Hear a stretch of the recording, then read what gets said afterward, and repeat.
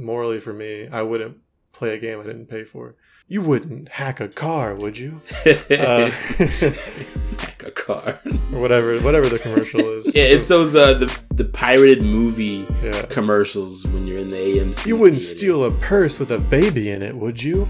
Would you hack the baby?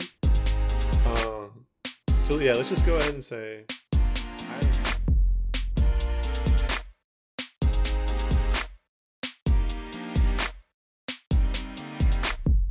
Hello and welcome to this episode, the newest episode of the Super Agile Bros podcast. My name is Kyle, and I'm here to invite you into your new favorite anime, movie, and gaming podcast. If this is your first time here, otherwise, you already know what it's about, and you're here on purpose. And so we're already your favorites, and you're just one of the Super Agile community here listening with us today.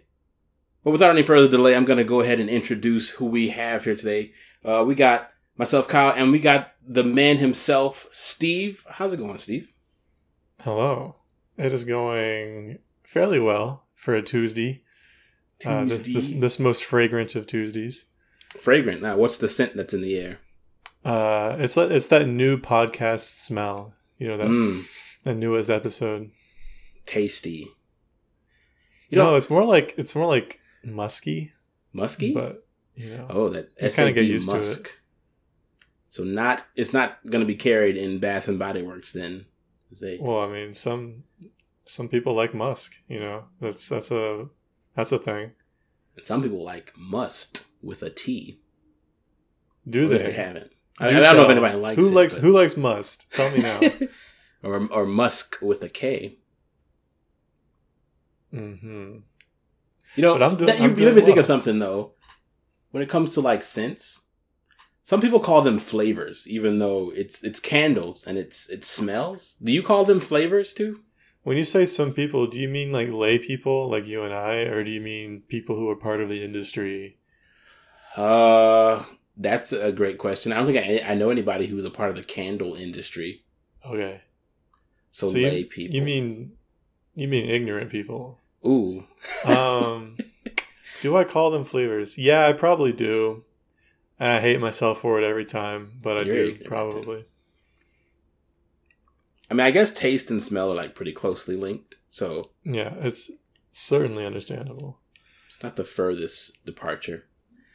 Oh, but before I get too far, I want to go ahead and... I got to welcome Brad to the podcast. Oh, yeah, Brad's been awful quiet today. Quiet over there, Brad. How's it going, man? That's Brad, our good old... We lost the way Brad. I remember him. As he lives and breathes. As he lives and squeaks. If you haven't already noticed, it's another duo cast. It's just me and Steve today. So You're in for a special treat. And our conversation today is going to be around... it's kind of topical these days, a little bit. I mean, I think it pretty much stays topical the further we get into the more digital age of games. And the longer that games are around in general... games just phase out, or they stop being supported, or they just disappear. They get discontinued. Console generations come. So old things, fall away. So we're going to be talking about DRM and game preservation, game ownership, and why it matters. What can we do to stop our favorite games from disappearing, Steve? What can we do? The spoiler is nothing. You can do nothing. Well, thanks for tuning in today, everyone. All is lost. No, what you can do, we'll talk about it. Yeah. There's a few things you can do. I mean, I kind of posed the question already if you would want to get into it. Well, do we want to maybe start further back and talk about the issue? Sure. Yeah, so this is something that I would say like half passionate about. I think every gamer cares about this one way or another. Yeah. But depending on who you are and what side you fall on, it's either a question of like ownership and preservation versus like piracy. It's like how people think of it. And the reason this came up, the reason I broached this to you was that Nintendo has yet again been not litigious. I'm sure they would be if given the chance, but it was in the news in the last couple of days. People have been you know what the Steam Deck is, right? We've talked about the Steam Deck. Mm-hmm. Right. Yeah, Steam's version of the Switch. Yes, it's a handheld PC essentially. It can run PC software, and that means it can run emulators. And there are, I think, 2 good emulators right now for the Switch, excuse me. Oh, yeah. And on the Switch. But that's a different topic. And so one of the cool things you can do with your Steam Deck, therefore, is play handheld Nintendo Switch games, without the Nintendo console. And so people are on YouTube, and they're showing this off, like, look what I can do. Educational stuff. And Nintendo is taking down these videos. It really doesn't take much. Just a whiff of that musk will bring them running.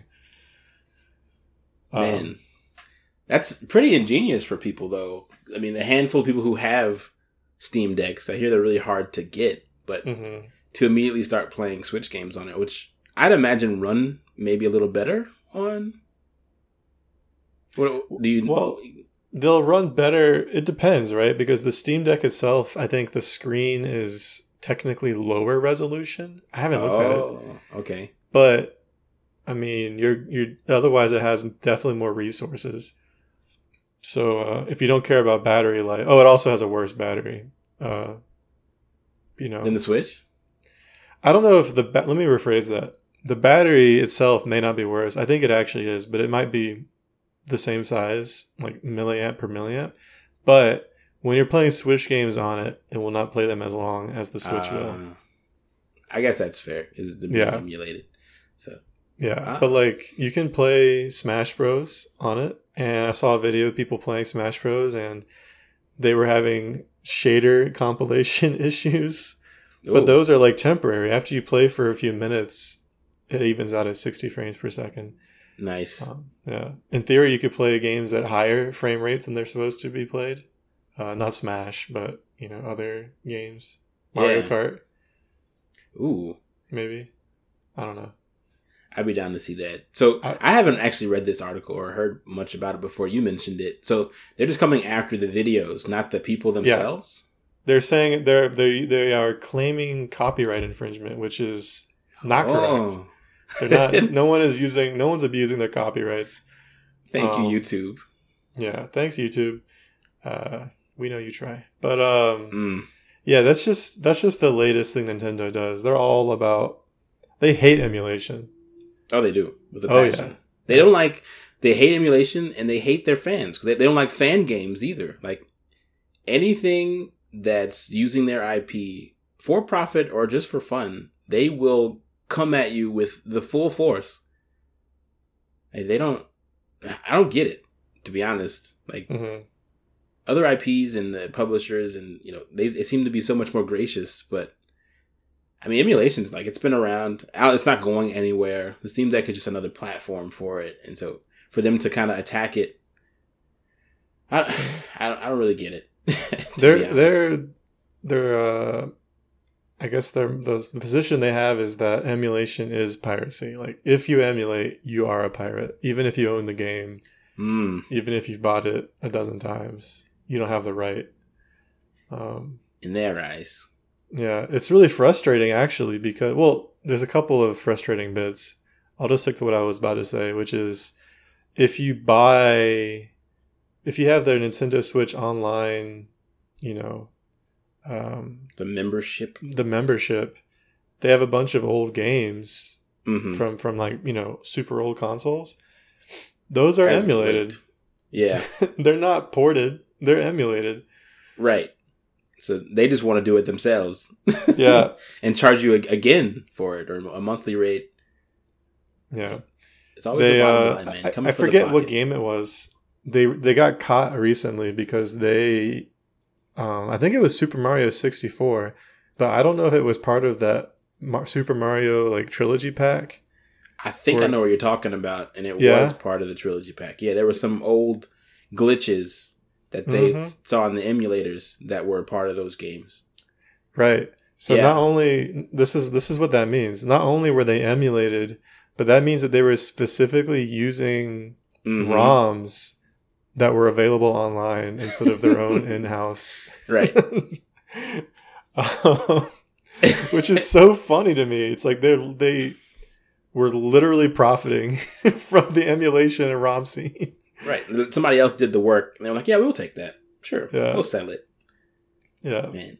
And man, the selection on their virtual console outings after the Wii Virtual Console have been sad. And this one that we're talking about now on the Switch is pretty recent. You know, it's like they're starting to drip feed because they know people are just hungry for the past library in some capacity. Yeah. It's pretty predatory if you think about it, the way they're kind of handling it. Yeah.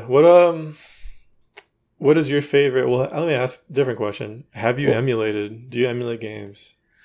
I have. Legally. I have downloaded some emulators for like the old Pokemon games. And so yeah, I own those. I owned Pokemon Blue and Red, but I emulated Yellow. So I guess technically I didn't purchase the same version, if you want to put it that way, but I barely played it. It was more of an experiment for me. I quickly moved, I guess, from your run-of-the-mill emulation to messing with stuff like Mugen and Open Bore, just because they kind of gave me, like, I guess, a similar feel, because I really like the old beat-em-up games. But What's Open Bore? So it's Open Beats of Rage, and it was pretty much like the source for the Beats of Rage games, but in a similar format to Mugen, to where, you know, you have access to all the assets and the code and stuff, so you can put characters in there and change things up. And there's actually a whole website just dedicated to open bore games. And so they have ones where, you know, somebody's only put Street Fighter characters in there. But I think there is some overlap between Beats of Rage. No, that's Streets of Rage. No, that isn't. What am I thinking of? Final Fight. I don't know. Thinking of Final Fight and Street Fighter. Anyway. So yeah, so people bring those other characters from these other games and put them into this beat 'em up format. And then they, you know, change other things too. But that's pretty much the crux of it is, you know, it was a really, really quick and dirty way to make a beat 'em up game. It's pretty fun, actually. But so what about you? What's your favorite game that you've ever emulated legally? I have to think about it. So I have also emulated Pokemon Yellow, but I, in fact, own Yellow. Actually, that was one of my first. I think that was one of my first emulations. I was playing it on Android. Ooh. On my phone, and that was fun for a while. I could actually, because it's Android, I could actually connect a Wiimote, and so I was playing with the Wiimote sideways, and I had, you know, the D-pad and the big button. Yeah. And I'm like, this is awesome. Yeah, actually doesn't sound that bad. This feels like a Game Boy, yeah. Yeah. The Wii remote. It really does feel, like, haptically does feel a lot like the Game Boy. Which wasn't bad. It's just kind of a strange choice, I guess. No, it's good. It's really good. It's something I kind of miss about the Joy-Cons, because the Joy-Cons have those 4 buttons. They don't have a real D-pad. No, they don't really, it doesn't feel very good most of the time. Yeah. I'm not. I guess since you mentioned it, I'll just say I'm not happy with the Joy-Con situation. I think they're functional, and I think the technology is cool. You know, always having 2 controllers is like really novel. Yeah. But the execution, it leaves a lot to be desired. That's my soapbox. There's a lot of compromises there. Yeah, Joy-Con drift is also still an issue. But hey. You know, I mean, all right, so here's the thing about Joy-Con drift. Nintendo will fix your Joy-Cons if you send them in. I've heard about that. How long does it take? No questions asked. I don't know how long it takes. But I heard that it was a toss-up between them fixing it or just sending you another one, which I guess for you it's about the same. Yeah, practically it's the same. Unless you had some like real special connection to your controllers. I feel like that kind of it kind of mirrors the issue we're having with like the DRM situation, is that rather than like fix these issues for the community, they're willing to like, I don't know, find ways around it that are arguably worse. I mean, they get the job done, sure. We're getting drip fed these games, and you'll get your Joy-Con fixed, but it's like, you know, why not make better Joy-Cons? You know, it is not ideal that we have to send our broken stuff to Nintendo, but I'll give them credit if they're willing to undertake this expensive and onerous, you know, policy of, oh yeah, send your stuff to us and we'll fix it. No questions asked, or we'll replace it, I guess. To me, that says that it must be really difficult or expensive for them to actually fix the Joy-Cons. Maybe more expensive than the amount of people who would be willing to send their Joy-Con back versus just they're probably not. Walmart. They're probably betting most people won't do it. Yeah. Yeah. Lazy folks. Because they did something similar with, remember Mario Party on 64, where people were destroying their hands with the controller? Oh, yeah. And the controller wouldn't break. Those things were, you know, built to last, but they would send people gloves if they complained. It was like, they'll always find a way to be like, you know, reach out to us and we'll somewhat fix it. But I can appreciate that. It's kind of petty to send someone gloves. It is very petty. But the mentality of, look, maybe we can't fix your problem at the root, but we can at least alleviate the symptoms, and we're going to do it. I appreciate that. They're doing something. A lot of companies wouldn't do anything. To me, it says, we don't care, but just to hush you up. We don't care. Please don't sue us. Right. Maybe you're right. Maybe I should be more cynical. I mean, if it was our first time doing something this way, then I think we could give them the benefit of the doubt. But no, Nintendo has a track record. I have another solution. If your Joy-Cons are drifting, are you ready for this? Deja vu. You can buy bottles of this stuff. It's called contact cleaner, or like electronic contact cleaner. Mm-hmm. And it's basically a solvent, solvent in a bottle. You just spray it out of a little straw, like a canned air can. Do not drink it. Oh, do not drink this, Tide Pod generation. This is not tasty. It does not taste. It's not good. TikTok challenge. Drink. So apparently the issue with the Joy-Con sticks is that the sensors that live under the actual thumbstick are covered in a layer of graphene or graphite, probably not graphene, graphite. And over time, the sticks going back and forth can like cause graphite dust to build up in that area. And it messes with the sensors. So what I found, what I heard online and what works for me is you get under those little flaps under the thumbsticks with some electronics cleaner and you spray them and you wiggle them around and maybe shake them a bit, maybe spray them again, whatever you want. It's probably best if you don't do this while you're playing, like maybe have them be off as much as possible. But it is made for electronics, so you don't... Oh, so you don't have to take it apart to do this? No. You don't have to take it apart. There's like a little rubber flap under the Joy-Con thumbstick. And I just stick the straw under that flap and spray it and kind of, point it in different directions. And that will give new life to my Joy-Cons for like a couple months before they start drifting again. Months? Man, that's so sad. I mean, it's sad, but I bought one can of this stuff when the Switch came out. Or a year after the Switch came out, and I haven't even come close to running out of it. Pretty soon they're going to have a little can of that in the Switch boxes. They're going to have a Nintendo label on it. They won't even change the packaging. They'll just tape the can to the outside of each package. Charge you like $12 for it. No, it'll be free because that's what they do. Oh, yeah, you're right. But instead of the cost of a Switch going down, it'll just... Well, actually, it did go down, didn't it? When the OLED came out, I think, maybe? No, it wasn't even when the OLED came out. I think it's since the OLED came out, they finally relented. And they were like, all right, we'll make the old Switch, the non-OLED, cheaper. I don't know how much it is now, though. I heard that if you're buying a Switch for the first time, it's not enough for it to feel like a discount to get the original Switch. They said you might as well go ahead and just get the OLED because it's I mean, for sure, that's what they want. Something. Yeah. Yeah. So it's not a price that makes any sense. You know. Plus, the OLED just looks better with those white Joy-Cons. It looks very nice. Yeah. It'd be tempting if the hardware was different. Yeah, don't get me started. Everyone keeps telling me, so my Switch is broken. My fan, the Switch works, but the fan is broken, and so I have to be careful not to let it overheat. Mm-hmm. Especially when it's docked and I'm playing something for more than 20 or 30 minutes. All my friends make fun of me because I talked so much trash about the OLED when it came out, and then my fans broke.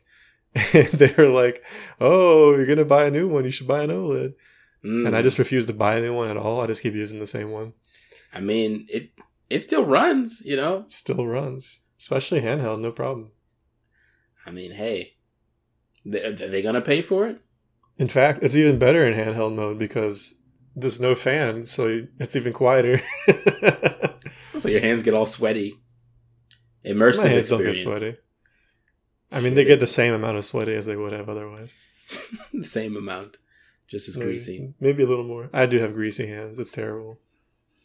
So I think the thing that bothers me the most about the Joy-Con drift, and like kind of segueing back into this DRM situation, is that I guess one of the ways that we can preserve games, at least older games, is up until recently, you know, there weren't games that were only digital. And so if you still have a physical copy of the game, it's fine.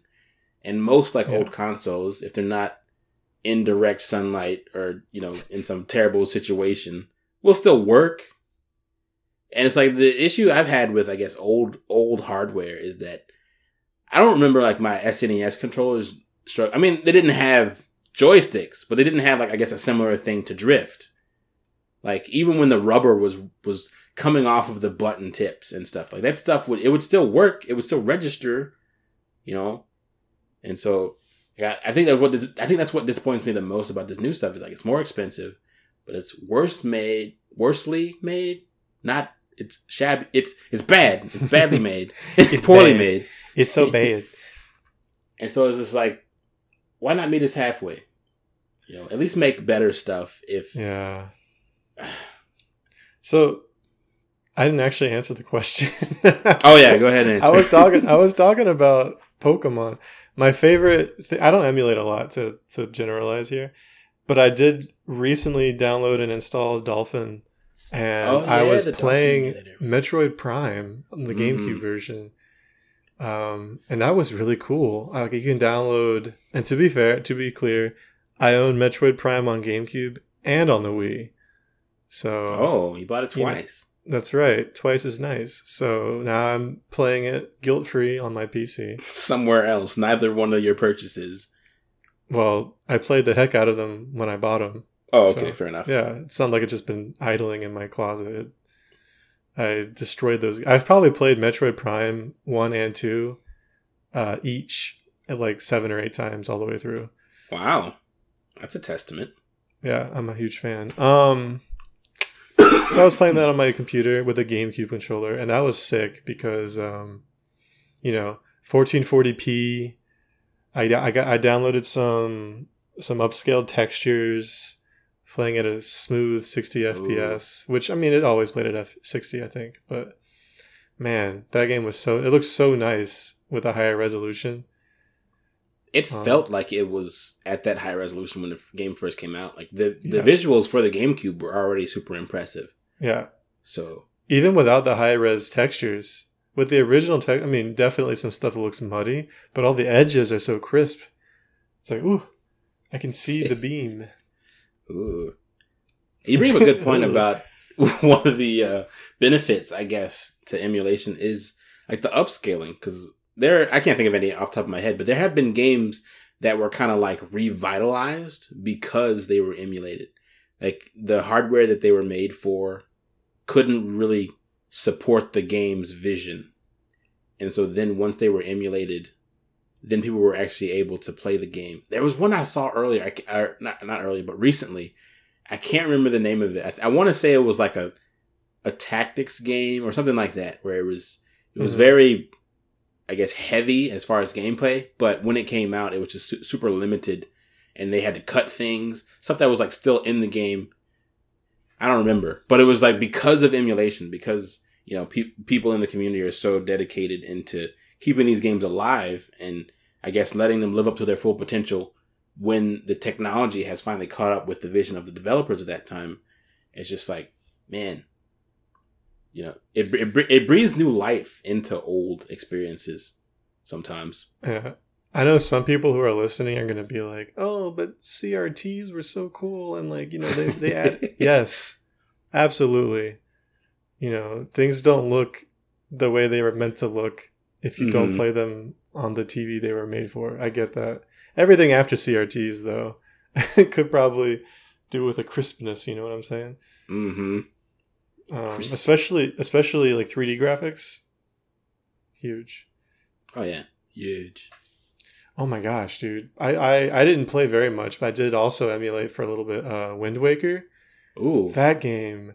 The cell shading works so well. You don't even need better textures. You just need the high resolution. It looks so crisp. It's unreal.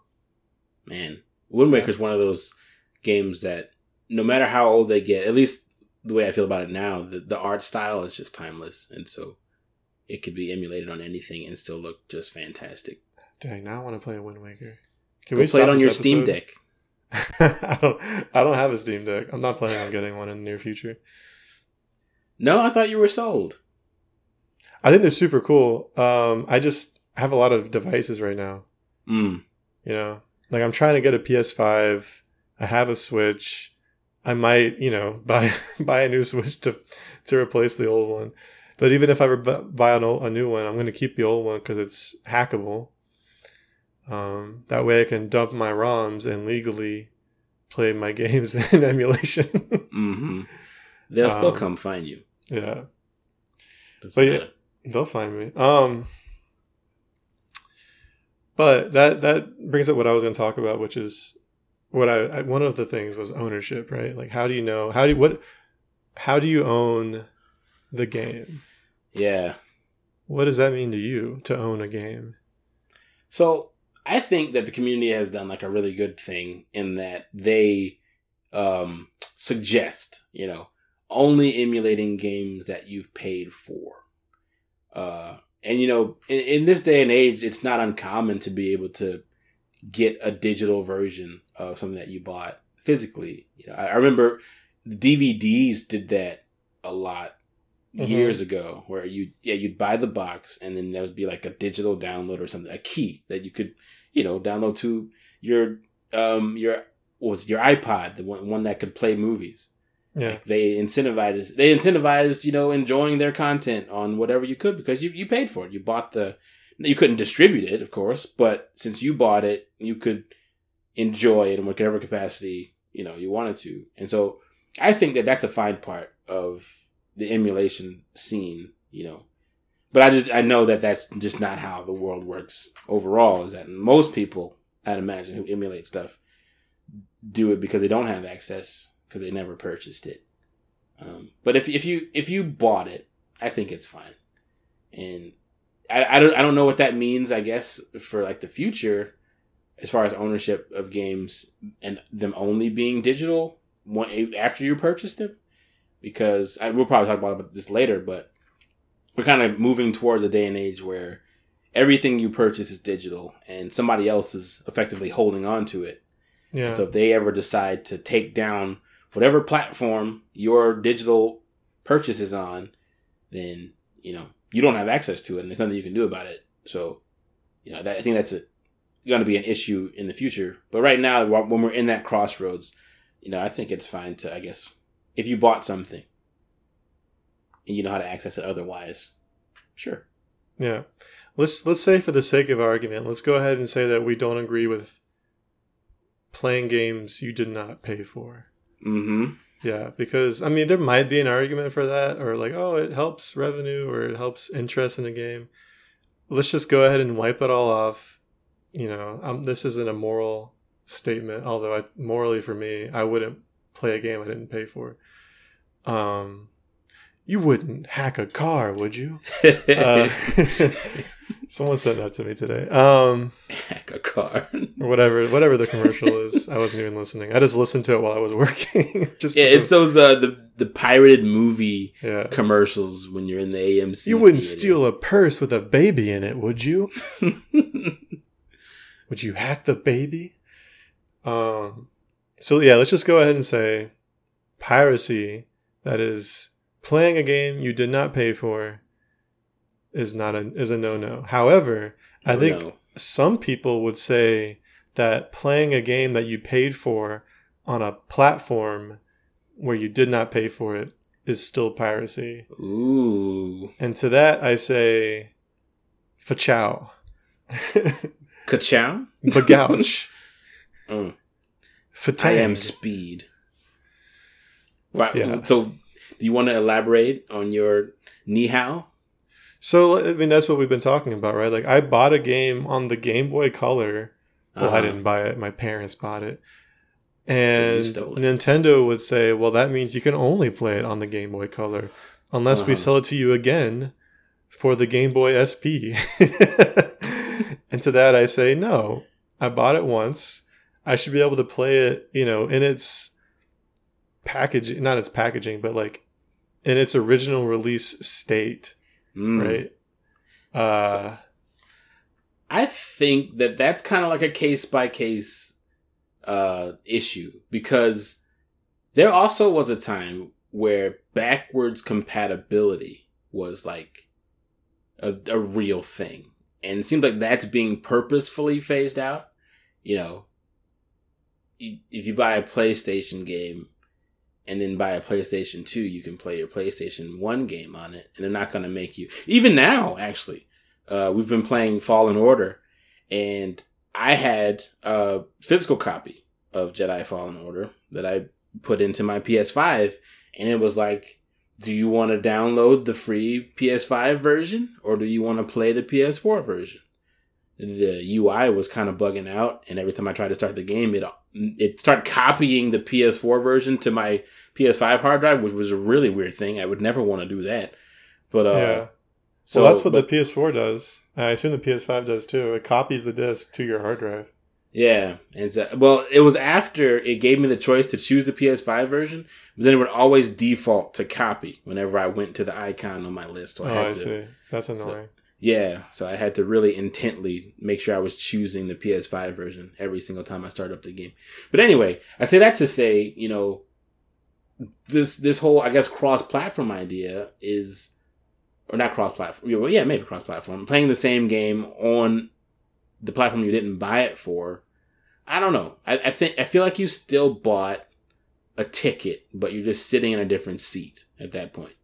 Like you paid for entry, and I think the system isn't really set up in most ways for people to play the same game in different ways. But then that's like the beauty of emulation, is that, if you don't have access to your Game Boy anymore, but you did pay for it, then if you can play it on your computer, 15 years, 20 years later, then I feel like it just makes sense because of how time has progressed. So to you, there's two separate questions of compatibility, we'll call it. One is a question of time, where I want to play this game in perpetuity across my future devices, and one is a question of let's just call it device space, where you want to, maybe not you specifically, but one might want to buy a game for PlayStation and also play it on Xbox. And so you say the time argument is sound, but the device argument is not sound. I guess, yeah, the long and short of it is, okay. Yeah, I would agree with that. But do you think it's wrong to, like, if I buy a PlayStation game and I emulate it on my computer, would you call that piracy, or would you just say, oh, that's an unreasonable ask? Or both? That's a kind of I think it's kind of a tough one, to be honest. I would lean towards saying it's reasonable if you since you paid for it. But I also know that you could purchase the game for either the PlayStation or to play it on your PC. So it's not like the game is limited only to PlayStation in most cases. I mean, like there are exclusives and stuff. So it's a question of availability to you. Yeah. So since you're able to pay for it, you should pay for it. I think holistically, yes. Like you should make that choice up front. Because there are games that I would like to play on different platforms even these days. Like the last game that I bought that I was considering which platform to buy it on was this new Ninja Turtles game, something Shredder. I can't remember the whole thing. Mm-hmm. But there's a friend of mine that I usually play beat 'em up games with that we've played on either PC, Switch, or PS or PlayStation.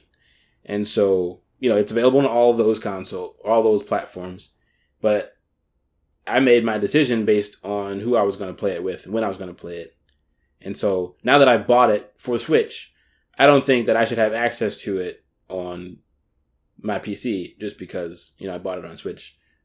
Because it's like all of those options were available to me at the start. And so it's not a question of access. It's a decision that I made.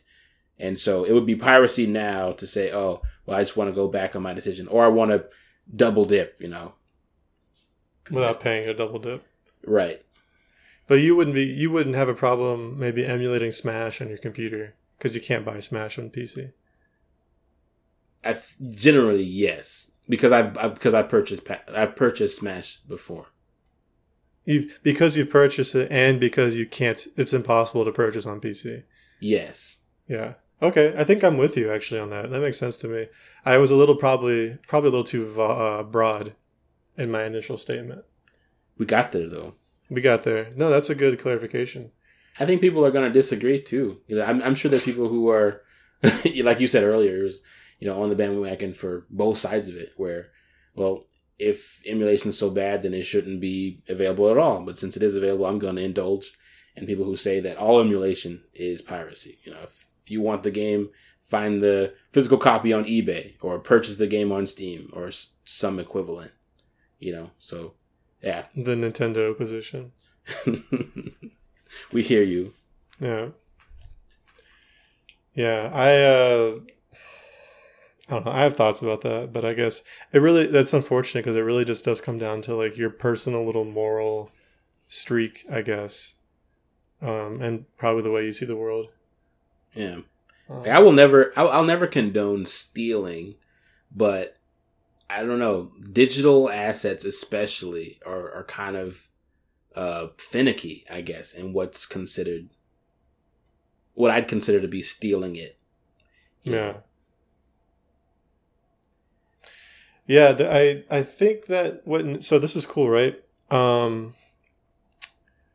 One of the cool things that Sony does is, like you mentioned earlier, when you get a physical game, it downloads to the hard drive, and then the disk really becomes a key. Mm-hmm. So if you give away the disk, you won't be able to play it, even though it's on your hard drive. So you get the best of both worlds. You get the faster access to the game files because it's there already. It's on the hard drive. But you still get the freedom to do as you will with the physical game. Now, we're moving more towards like a future where the game is on the disc because the disc or the game got tons of patches. How many games have we heard of these days that like you put it in and it just downloads the whole thing? Right. Day one patches are the norm. Or worse, you buy like the physical edition. Isn't that what just happened with the new God of War Ragnarok? They were talking about the physical editions, and then it turns out that it just has a code in the box. I don't want to believe. Disc? That's what I'm saying. I don't know if it's true. Maybe I misheard something because that doesn't seem right to me. That seems bonkers. I don't know. I mean, they're really, like what you're saying, they're really only one step away from doing that because I do appreciate, the download to the degree that the games do run faster, but how much space it takes up on your hard drive, and then sharing the game. Like, I mean, if you want to get technical about it, you can't play like on older consoles. If you don't have the disc, you can't play the game. So on that front, it makes sense.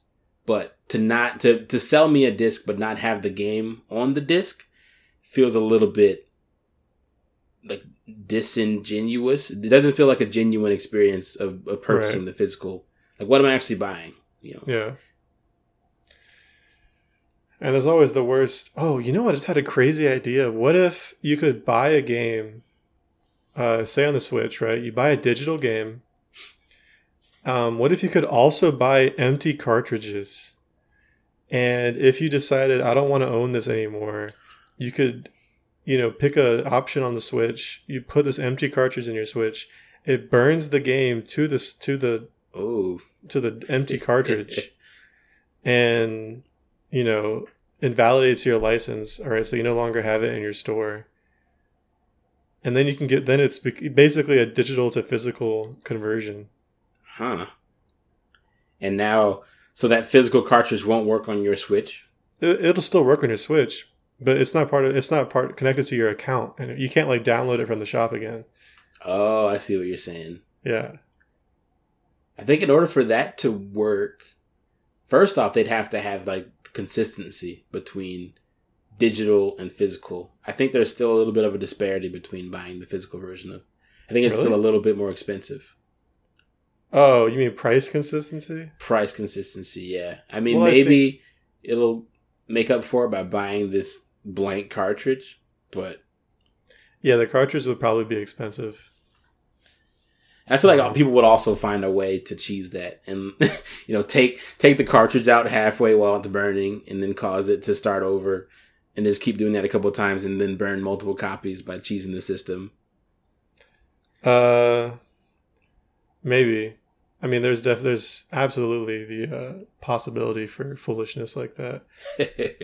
Maybe people will develop like an adapter that just hooks the cartridge slot directly to a PC. Ooh. Yeah, that would be man.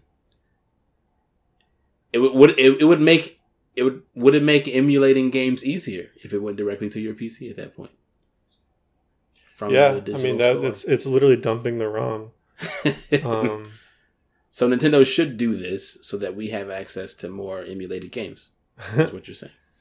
But it'd be a cool idea, right? Like to be able to, because then you can buy a game physically or otherwise. And you'll always know. It'd be even better. This actually might be a good idea from their perspective, because it'll be better to buy digital, because you know that whenever you decide to burn your game, it'll be the complete game with all the patches up to that point. It won't be whatever was shipped on day one. Yeah. Which I think more and more in the future is going to be less and less of the game. Right. Yeah, these games are getting constant patches. Yeah. Nintendo actually, they do have, I mean, obviously they have patches to some of their like live service-y type games like Splatoon or Smash. Mm-hmm. But I mean, I think the Mario Kart or the Super Mario thing has only had like 2 or 3 patches, and none of them were like early. Like I wouldn't be surprised. The 1.0 version was completely playable from what I recall. So was Metroid, I think. I do feel like that is one thing that Nintendo has held on to over the years that other studios and publishers haven't, is the idea of shipping a finished game. It's like, if Nintendo is making it, I don't think they're ever going to ship a game that just won't. If you don't have an internet connection, then the game's still going to run fine. Like, if you get it from Nintendo. Yeah. Wow. While other games, it's a toss-up whether or not you'll be able to play it at all, or how far you'll be able to get before a game-breaking bug they knew about and shipped the game with anyway shows up. And so I do appreciate that. I think that's why they also get so much grace, if you will, on how they handle their games, is that even in especially the back catalog, which is why their games get emulated so much, it's just so many strong titles.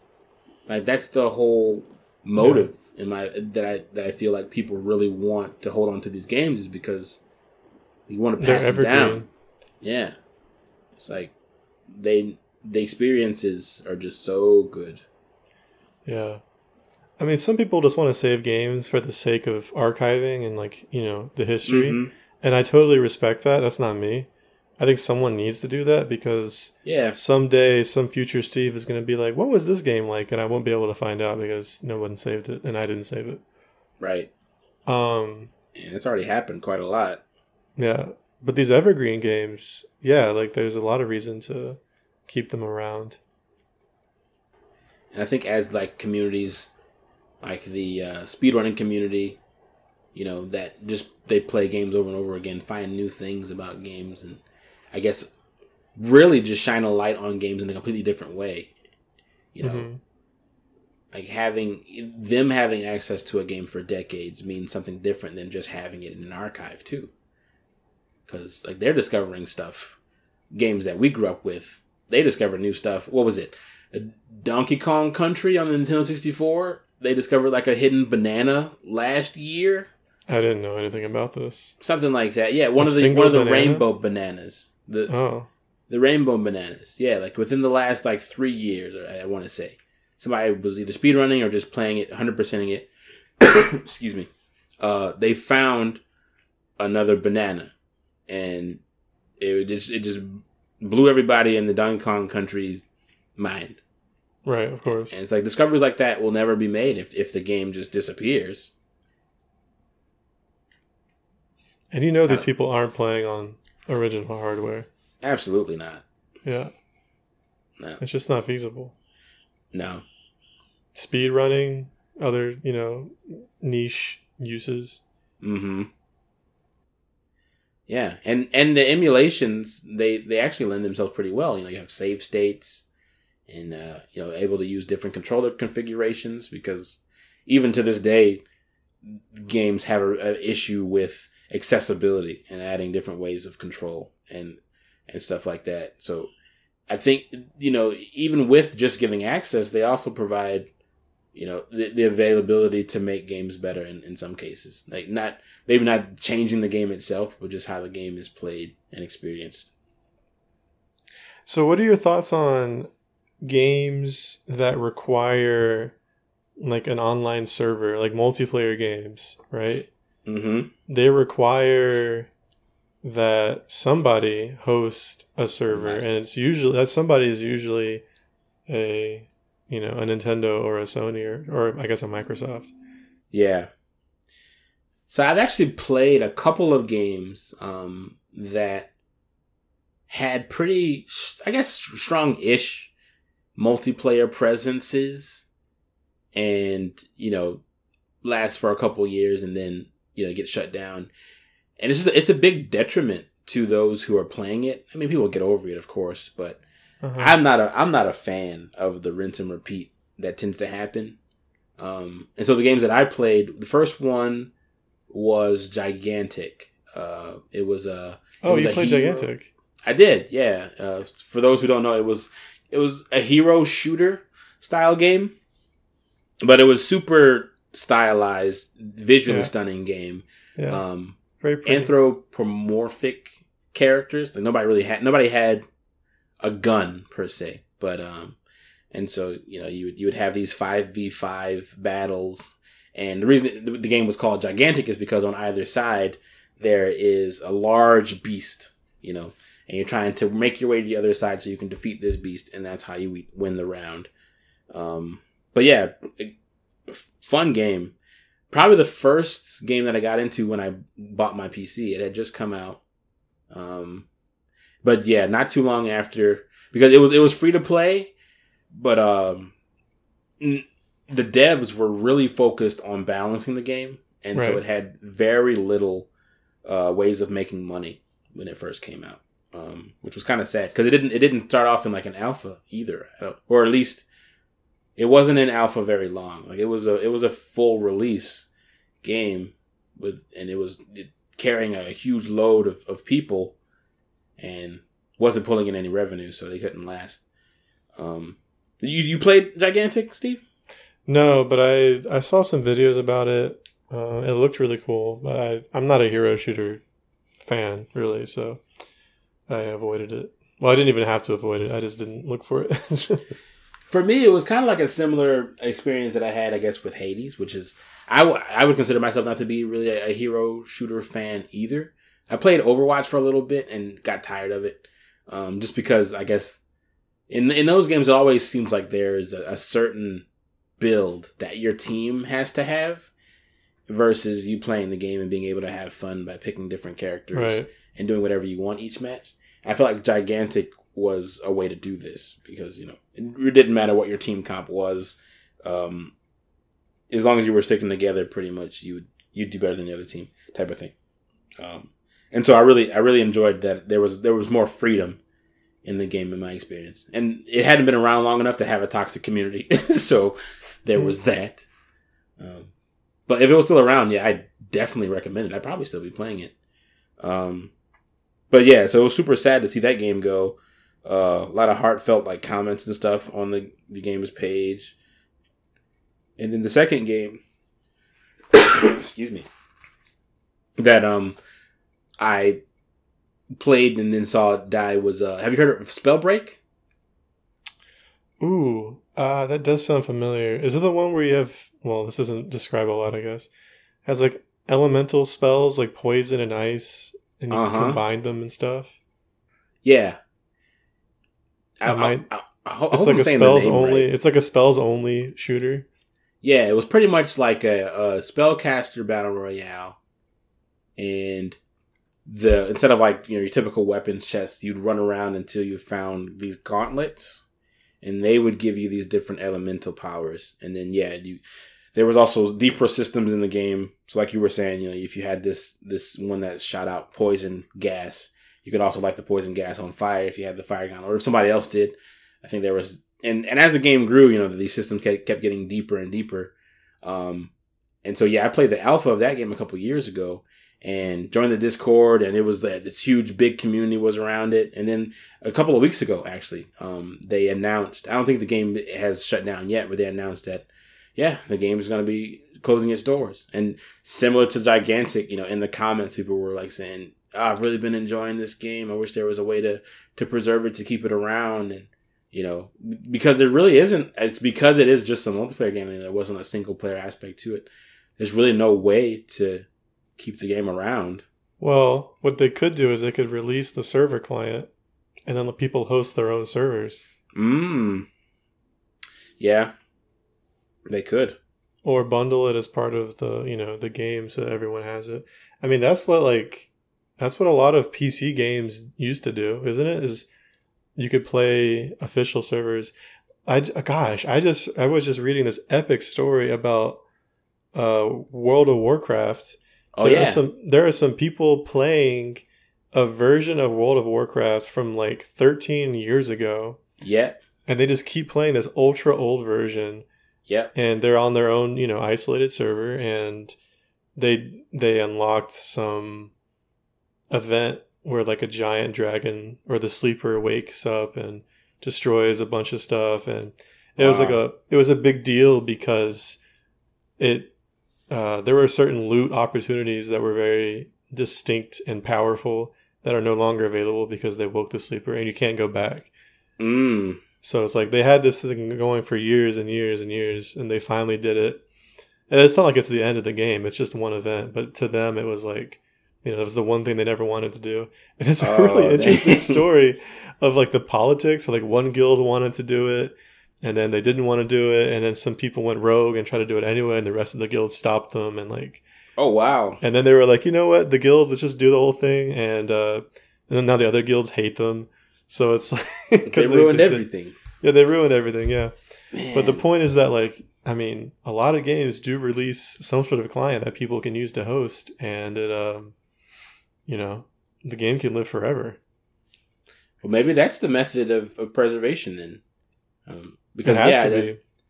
I actually knew of a story about World of Warcraft, a similar one. I don't know if it's the same one, but the server was going to be shut down, and there was a huge ceremony in game where characters who were prolific in their servers were walking down the street, and everyone was standing on this either side of the street emoting, in the final hours of the game. Wow.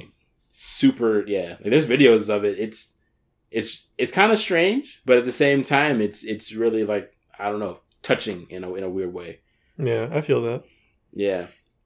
But the issue, I say, oh, just release the client. The issue is that people like Nintendo don't want to release the client. Mm-hmm. Right. Well, not that simple. You know what? Maybe I can't get on Nintendo about this because they don't even have a lot of old multiplayer games like this. That's true.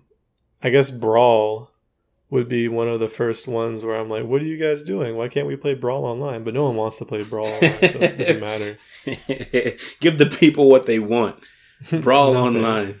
People want the Wii Virtual Console back, man. That's very true, yeah. Speaking of Brawl online, people are playing Melee online. People love Melee so much. Yeah. Melee was never it was multiplayer. It was never online. They advertised it as online multiplayer at one of the E3s or showcases? When? Like back in the day? Mm-hmm. Before it was released. I know nothing. That might be true, but it's a lie. It was a lie. It came out that it was but you barely knew what online was. Someone said it on the stage. I forgot who. I don't think it was Reggie. It might have been Reggie.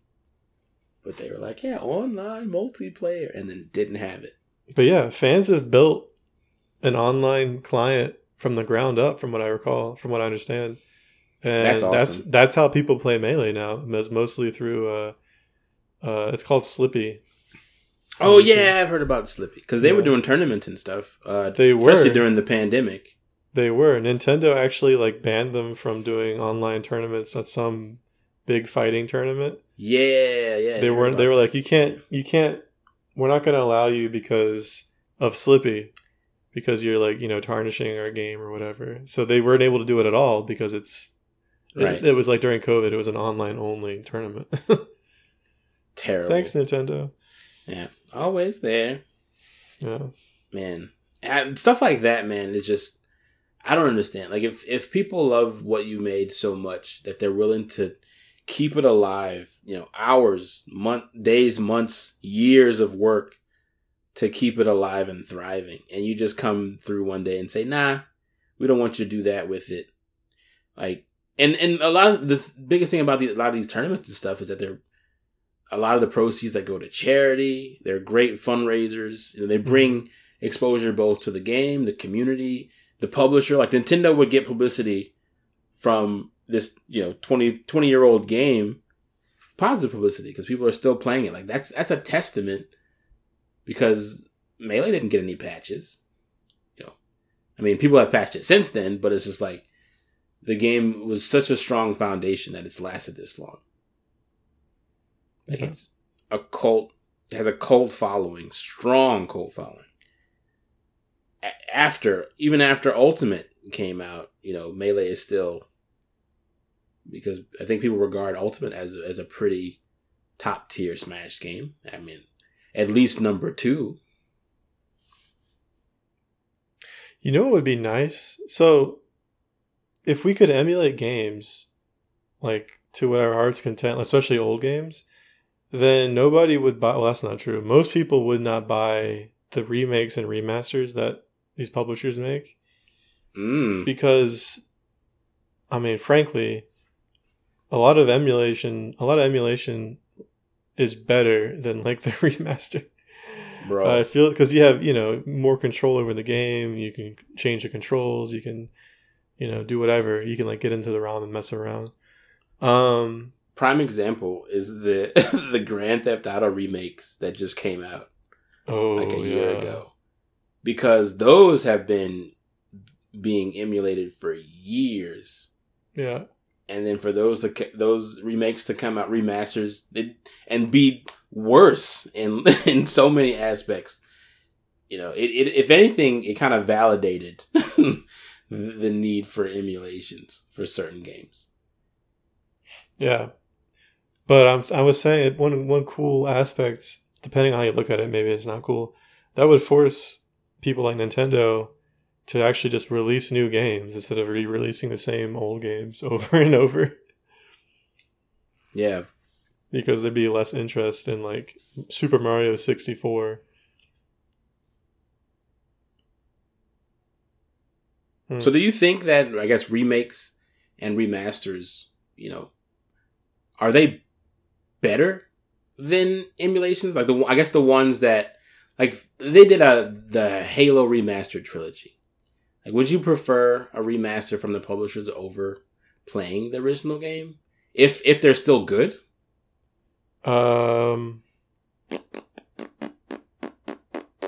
I think in general I would, because I'm a scrub, but I know a lot of people were mad specifically about Halo because the new graphics took away from the ambiance and atmosphere of the original. But I think the new graphics look great, so I can live with that. And one of the smart things they did about it was actually they put in there you could switch like at any time between. I do that all the time. I've been playing. That's the other thing, though, right? They didn't just re-release the game; they released a collection of like 5 games. So of course I'm going to buy that. Right. Yeah. Like what's the point? I don't want to dig out my old Xbox 360 just to play Halo when I have it installed along with Halo 2, 3, and 4 and Reach. Like what's the point? Right. Those old library graphics aren't that great. They're charming. Yeah, I mean, unless you're really in love with the style, I would say newer games are usually better. And in the case of the Halo, the Master Chief Collection, I think they've done better than any emulator would. But Nintendo can almost never say that. No. Yeah. Because they haven't, I guess, proven. Has there been a Nintendo game that's gotten an actual, like, I know they did, what was it, The Legend of Zelda, Link's Awakening was technically a remake? Oh, I see. I think other than, like, the graphics and the controls, I've heard that's, like, almost a 1-to-1 to the old game. Yeah. I don't know. I never played either one. I played a little bit of the new one, but yeah, I don't have a point of reference. A lot of people just gasped. You what? Sorry. And they tuned out right then. Yeah, they quit the podcast. They quit being my friend. Unfriended. So you got me thinking about this weird middle ground between like emulations and remakes. And sure. I don't know if it's still like a trend, but the mini consoles that came out, like there was the mini NES, was there a mini PS1 or was that just a leak or a speculation? Sounds like it was just speculation. There's a handful of them that came out, but they're pretty much, from what I understand, Raspberry Pis, where it was a small system that had these emulated games on it, but it was from the actual publisher. And I think in some ways, emulation, yeah, sanctioned. And I heard that in some ways they were not better, but like, I don't know, performance-wise, they held up. So it was more consistent, I guess, than if you just grabbed, the ROM for yourself on your PC and then tried to run it. And then they had like the UI that was kind of reminiscent of the older consoles. So it was kind of more, it was like, I guess, a more fulfilling experience, if you will. It was more polished, probably. Is that what you're saying? Yeah. I guess more That's polished. Fair. It's funny you say that. I have a friend who bought the NES, whatever, either the NES or the Super NES Mini, and immediately cracked it and filled it up with all sorts of games and emulates everything on it now.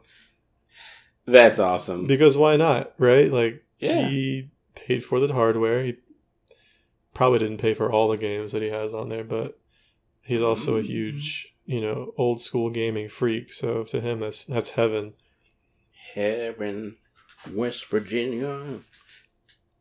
Yeah. Is West Virginia really heaven? I doubt it. It's in the song, so it's got to be true. Or is it? Did they say almost heaven? Now I got to think of the lyrics. I don't know. I don't even think it's close. It's West Virginia. Have you ever been to West Virginia? No. There's some good rafting, kayaking there. Then I won't go. I had a very poor whitewater rafting experience. Oh, really? Yeah. So I was in my late teens-ish. And it was actually kayaking. We thought it was going to be rafting this time, but it was kayaking. And me and my good friend Jordan, we got into a kayak together. And we thought, they told us it was a short trail, right? And just so we wouldn't like crash into each other, they sent us out at different intervals. Oh, lovely. Yeah. And so we were out there by ourselves, pretty much on the water. It was super calm water. So it was, it was kind of nice. But then, the thing about it is because you're still on the or on a trail that has rapids. So there were like drops and stuff. And so the first couple were fine. But then, man, later into our ride, thinking that we were pretty close to it being over, we hit this just horrible rapid. And, doing our best to go down, we we'd, been rafting before. So they were like, okay, well, here's the paddles. You're good. Just don't die. And so, perfect. Of course, when we're going down this thing, because we're inexperienced, we flipped the canoe or the kayak. And so then we have to figure out on our own, because nobody's around, how we flip this thing. Try not to drown. There's rapid water all around us. And we're both trying not to panic, and, trying to be tough guys, but thinking that our lives are over. Eventually, we did flip the thing. We got back into it, and then we were able to get to a beach that was nearby. But then on that beach, we decided, yeah, this is the last time. And I haven't been since. I've been to places for rafting before. My wife really loves doing it, and we were with the group, our youth group, and they went a couple more times after that. And bro, I stayed on shore every time. Traumatized. Legitimately. Like, I thought my life was over. And I've actually had that happen. I was drowned once. Not in a rafting situation, in a river situation. You were just in a river? Basically, yeah. It's a long story. I had a friend who couldn't swim, but he assured me that if I supported him in the river, he'd be fine. Spoiler alert, he was not fine. So he starts trying to use me as a buoy. And that did not work. Buoy boy. Thankfully, we had some friends nearby who... Well, by the time they showed up, this man was half passed out. So they didn't really help him at all. They just kind of, dragged him out of the water. Left me in the water by myself, so I eventually made it to the beach. I'm like floating. I've been like fighting this man for like 2 minutes. I'm floating away down the river, and they're like, "We got him." I'm like, "Cool." I'll see you downriver a little bit. And as soon as this man, I was like out. I was in shock. I couldn't move for like probably 10 or 15 minutes. Oh, man. After I got to land, he was right as rain after like 3 or 4 minutes. He was walking fine. Around. Yeah, he was fine. You did all the work, buoy. I literally did all the work. Man. But yeah, and there was a period of time where I was sure that I had gotten both him and myself killed, and I was really mad about it. Snap. Yeah. Yeah, you went through all the stages of grief out there. Yeah. But there's no grief worse than digging out an old console and plugging in your game, and it tries to connect to the server, and the servers have been taken off, and you can't play that game ever again. That's even made worse. There was the era when single-player games required an online connection. Oof. Yeah, big oof. So yeah, definitely feel that pain. Moment of silence, if you will. Yeah.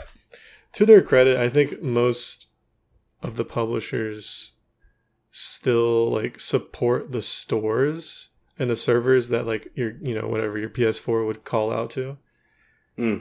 Other than like the really old hardware, I haven't had any issues or like know anyone who has any issues trying to play a game that they bought and not being able to play it.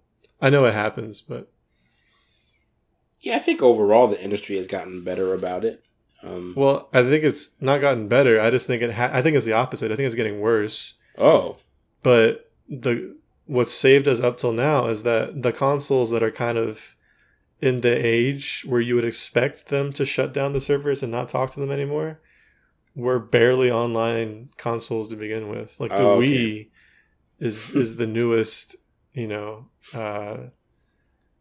casualty. But who plays Wii anymore? The Just Dance crowd.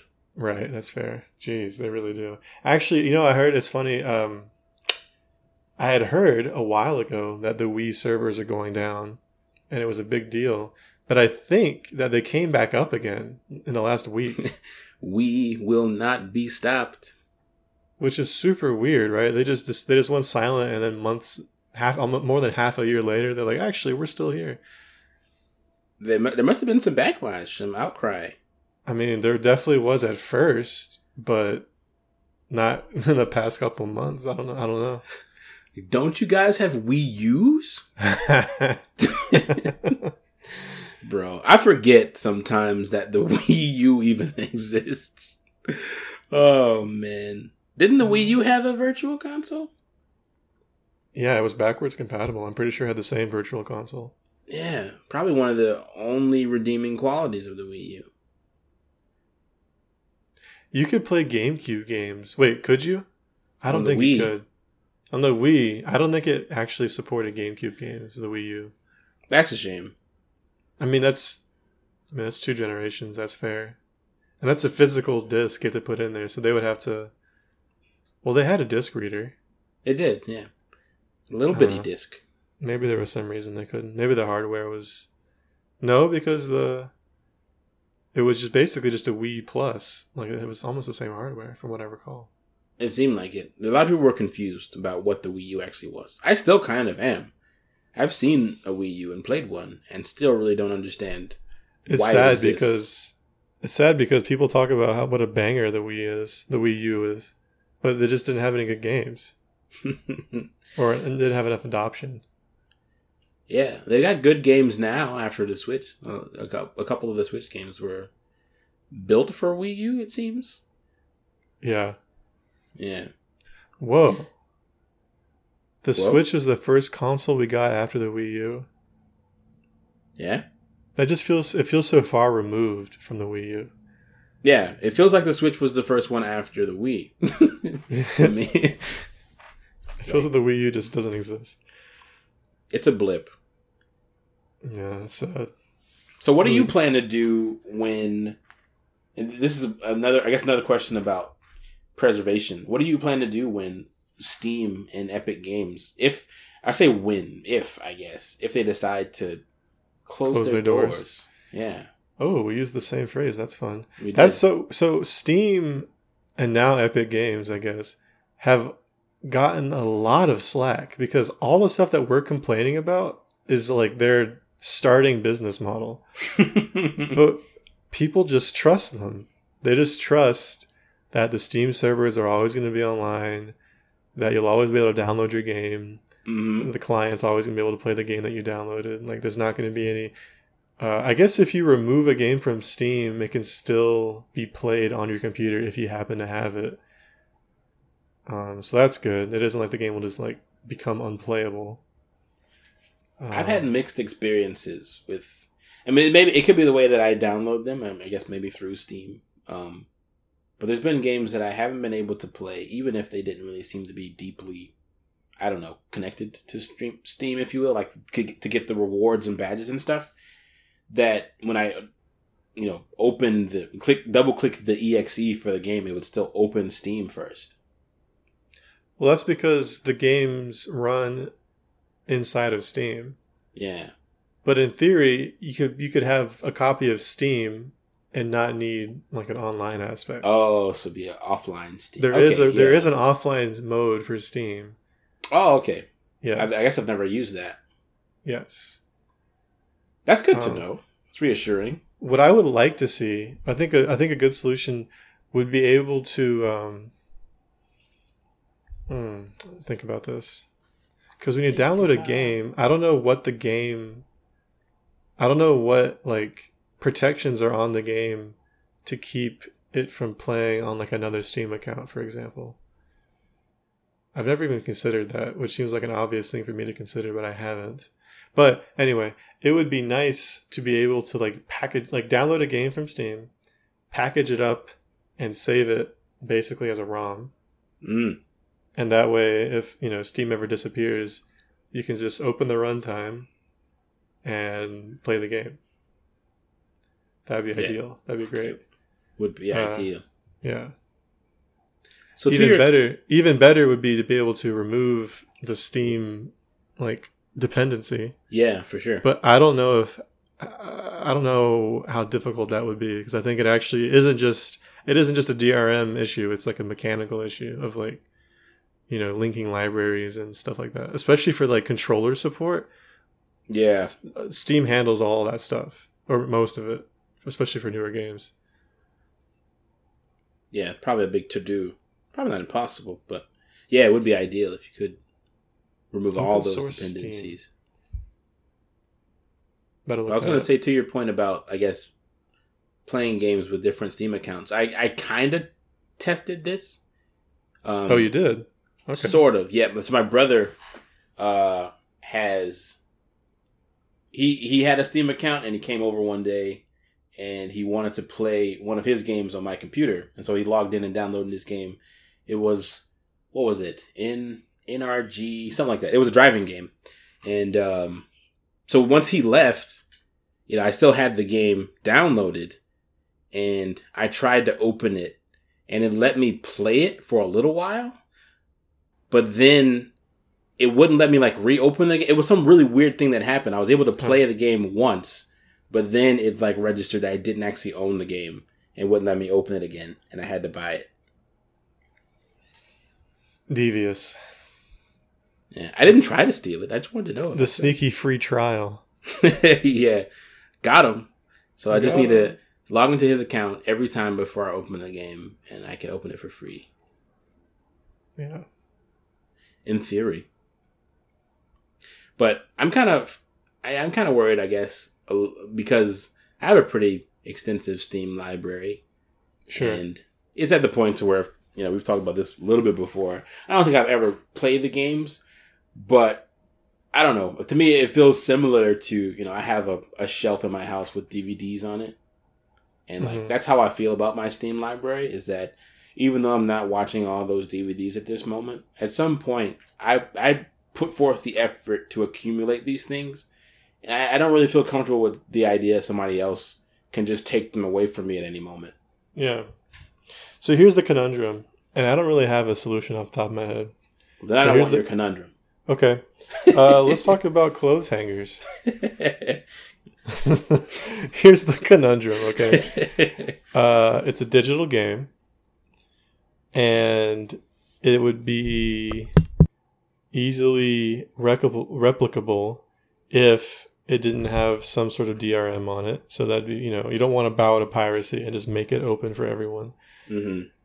But the only way really to like connect to you as a person or as an account holder is through an online check-in. Oh. Right? Like, or because there has to be some sort of check-in process. Now, what some people are saying about blockchain is like, oh, you could have a decentralized check-in process so that, there isn't just one server that Valve needs to constantly be like supporting.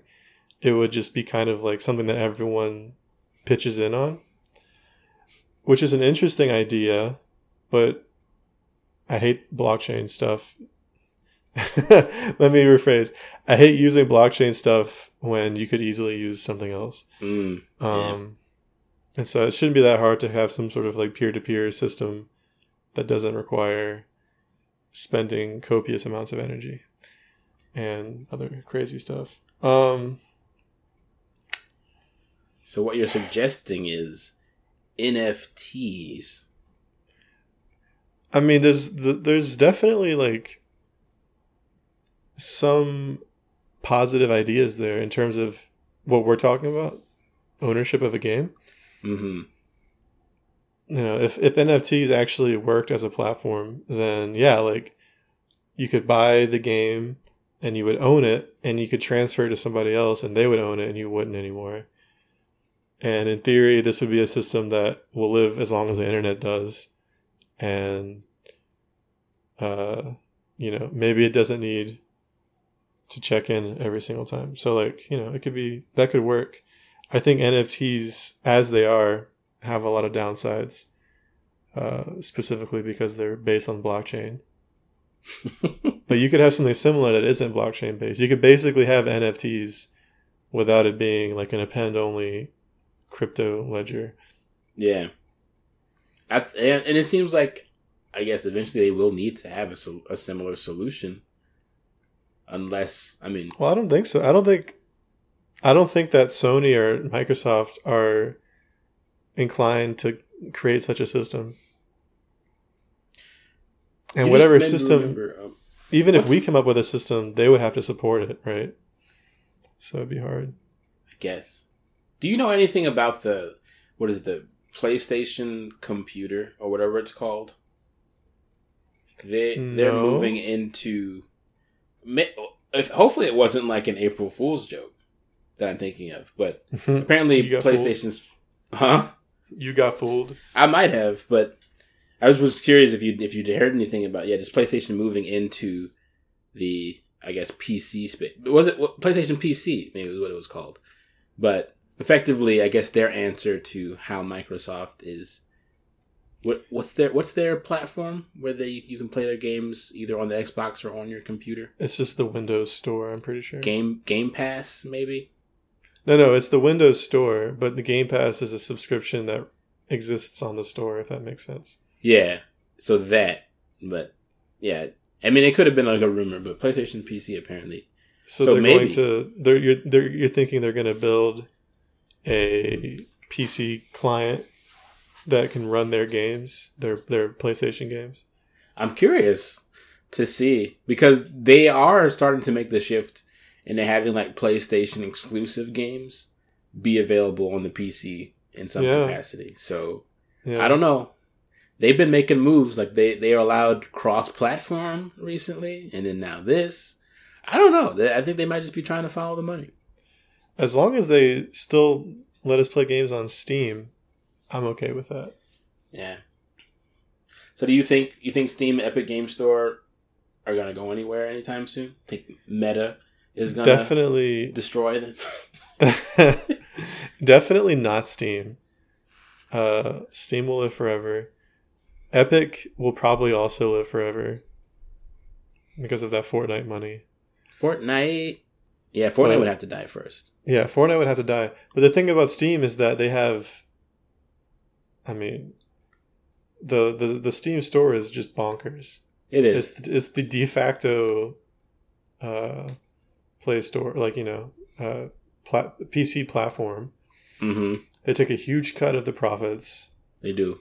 And they also sell games. They sell like Half-Life, and right. They have some hardware out now too. Like there's a... No, they've got a lot of credibility in the space, despite the drawbacks. So yeah, they're really hard to compete with. Yeah, that's a good point. Yeah, they'd have to back out. They really would. Why would they? I have no idea. But if they did, I feel good about them because they work so hard to support Linux and like open source gaming.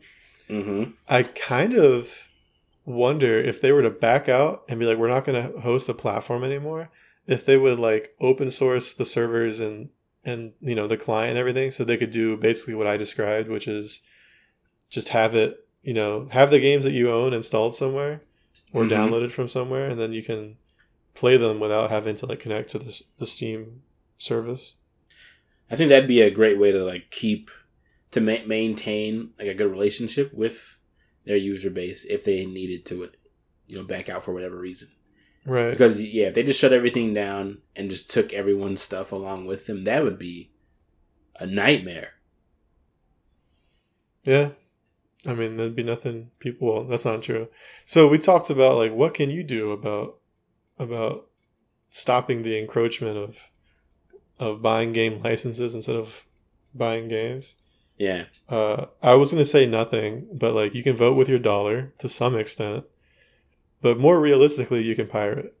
And I mean, like, you can be a pirate. I mean, I don't mean what we've been talking about where you illegally play something and you steal, but you can like, be part of the movement to save and dump ROMs and distribute them to people who own the games. You could be part of the movement to like find technologies that will allow us to do that more realistically and robust features to avoid piracy and stuff.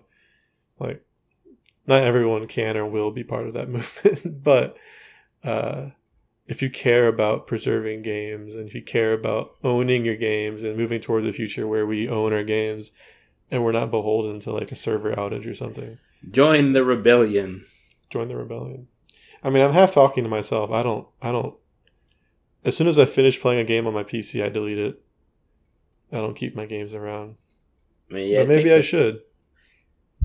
Games these days just take up so much space. If they weren't so big, I'd feel more inclined to, keep them installed. But it's more of a hassle to keep them around when you're trying to do something else later than it is just to keep them for preservation purposes.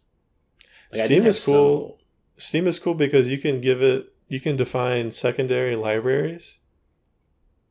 Did you know that? Like where to download your games? Yeah. Mm-hmm.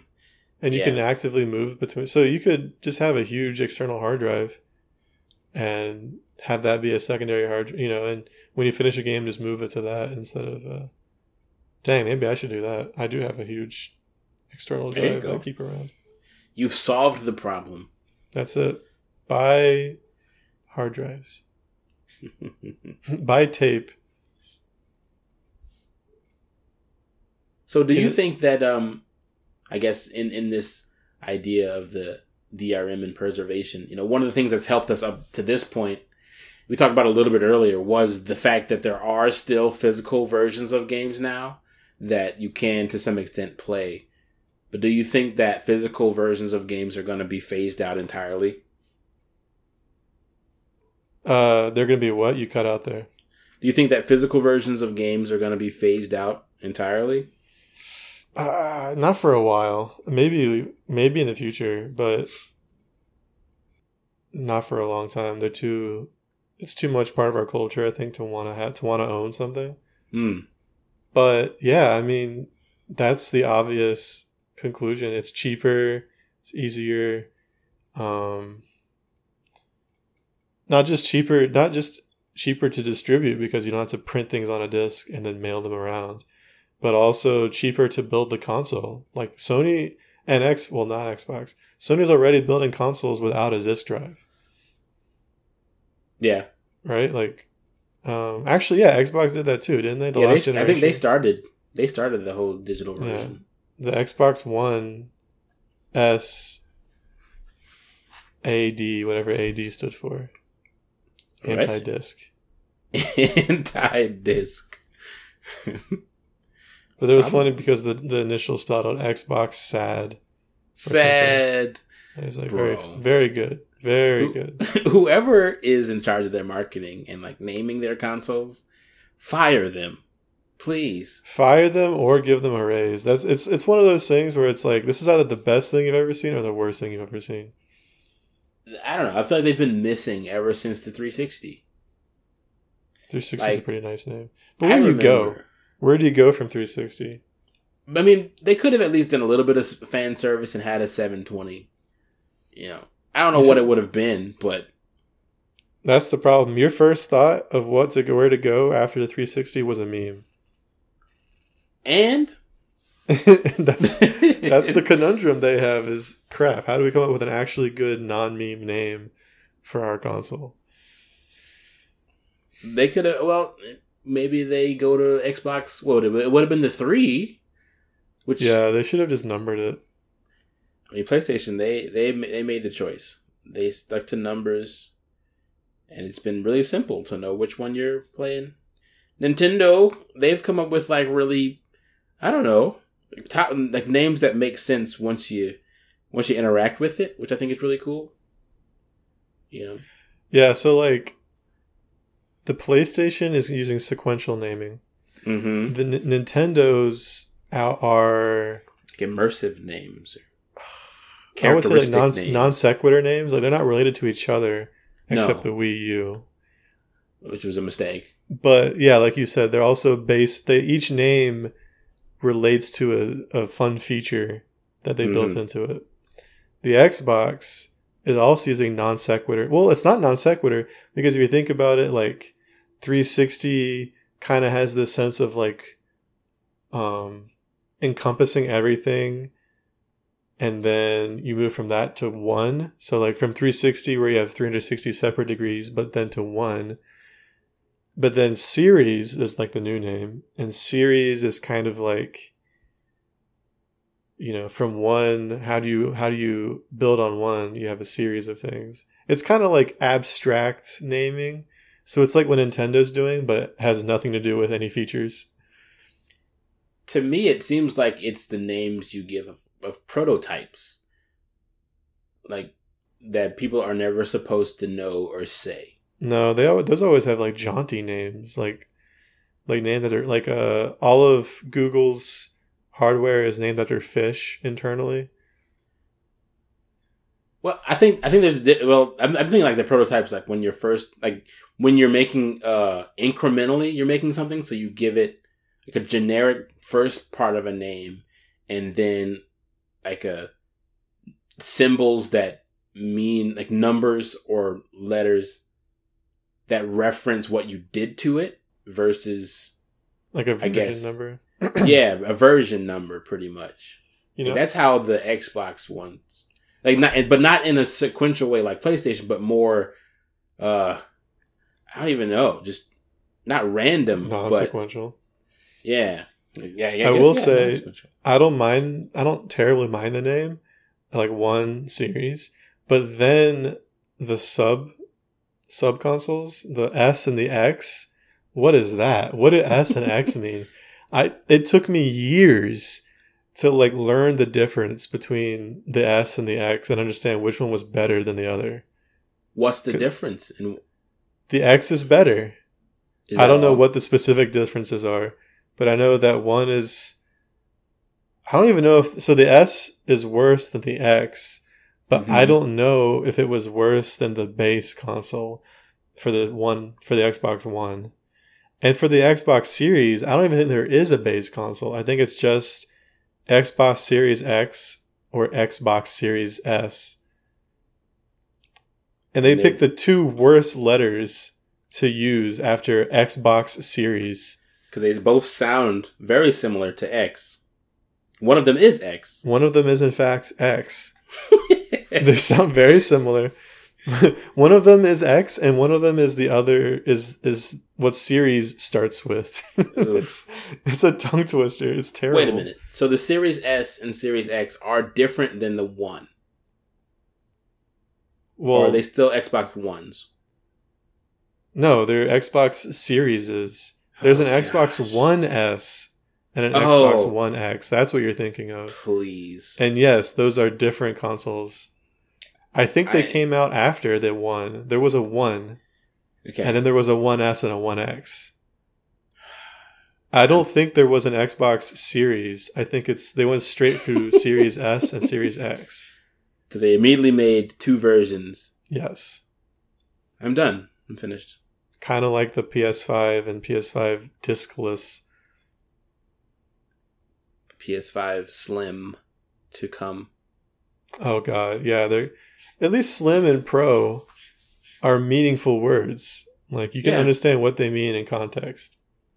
And they still have the original name before it, so it's the PS5 Slim and Pro. So there's no confusion.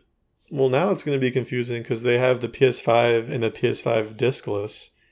So are they going to have a slim version of both of those? I feel like they're only going to do a slim of the discless. You know what they should do? A slim of the discless and a pro of the disked. So then it would just become the PS5 Slim and the PS5 Pro. And you can just know that one is, But they're both, I guess, the Pro inside, I would imagine, as far as whatever makes the Pro the Pro. No, they'll both be. No, because the PS4 Slim is you're right. Not related to the Pro at all. It's really just the PS4 but Slim. That's a good point. Yeah. So that would break things. Never mind. Don't take my suggestion. No, you hear that, Sony? Ignore him. Cool. Well, do we own things? Can we own them? Or do we just own them for a certain amount of time? Everything is fleeting. We are just borrowers in this world. I don't know why I said it like that, but I did. Don't buy games from publishers who only, sell a disc with nothing on it. Don't do it. Don't support them. And don't pre-order digital releases, right? Yeah, honestly, don't do it at all. But unless it comes to something you really want, and the game is going to be good. I always stress that because you don't always know the game is going to be good. How many of you people listening to me right now pre-ordered a game and regretted it? Too many. You see all the hands that were raised for the listeners. Yeah, that'll indicate. Yes, there are dozens of you. Well, if you don't have any more advice to give, Steve, do you have any final thoughts before we drink lots of water, brush your teeth, take a shower. Very good advice. That's all I have. Yeah. Pay your taxes. I wouldn't advise you pay your taxes. Taxation is theft. Oh, I'm kidding. Commit tax fraud. I'm kidding. You should pay your taxes. Taxation can be theft, but isn't by definition theft. And if you say it is, just don't say it to me because I don't want to talk to you. Ooh. So you have your orders, everyone. DM Steve. DM Steve at Kyle. No. theyam.gmail.com. Now I'm going to have to go make that Gmail. Nobody else can have it. Kyle the Yam. Awesome. Well, I don't have any final thoughts. I think you pretty much covered everything. You covered hygiene and, Yeah, finances. I think I'm all talked out. Well, then that's going to be our show for today. Thanks, everyone, for joining. We were kind of all over the place today. We didn't have Brad to reel us in and keep us on track most of the time. Yeah. But do you think we'll have Brad next time? Do you think we'll have him back? I think it's a toss-up. I'm pretty sure he's fled the country after taking your advice about tax evasion. So we'll just have to find out on the next episode to see if Brad's here or who else is missing. It might just be you. If it's just me, I'm just going to watch a movie and talk during the movie, I think. So just commentate on... That actually wouldn't be a terrible idea. Get on Netflix. Just be like, all right, I'm starting the movie, 3, 2, 1 now. Like, you can't see or hear the movie. Mm-hmm. You just have to play along and listen to me. That'd be kind of fun. And Netflix couldn't be mad at me for that. They could, and they will. They'll find you. No. Say, we know which movie you're commentating on, and we won't have it. Ooh, even better. I would probably just have it on a Netflix party and share it with my, with our Discord. Then other people can watch. That's right. Yeah, that'd be fun. Actually, you heard it here first. Do more things with the Discord. If there's ever a solo Steve episode, it's going to be a Netflix watch party. It's going to be an interactive experience. Yeah, you and Steve. Paid admission. Paid, of course. But painted admission. Painted. Hit us up in the Discord. Or tweet at us. Oh, yeah, we're on Twitter. We're also on Facebook. You can listen to this podcast that you're hearing right now on YouTube, on Spotify, on Stitcher, on SoundCloud. And if I missed any, we're probably on that platform. Apple Podcasts. That's what we're on too. Apple. But just search us on Google and we'll come up. And you can listen to us there. You can interact with us on Discord, on all the social medias. But I want to thank you today, Steve, for being here today. You're extremely welcome. You're welcome anytime. Literally any moment of my life, you are welcome. Well, I only want to be welcome in this moment. Okay. And also, Bradston, thank you for being here in spirit today. He's still tied up in the closet with tape over his mouth, as you can hear. And thanks, even more excited thank you to our Super Agile family that's been listening and supporting us. As I said earlier, check us out on other platforms. We really appreciate all of the love and support that we get. Everybody who listens and shares the podcast. we couldn't do it without you. Shout out to everybody in the Discord. And until next time, be easy, y'all. Take care, stay safe. Peace.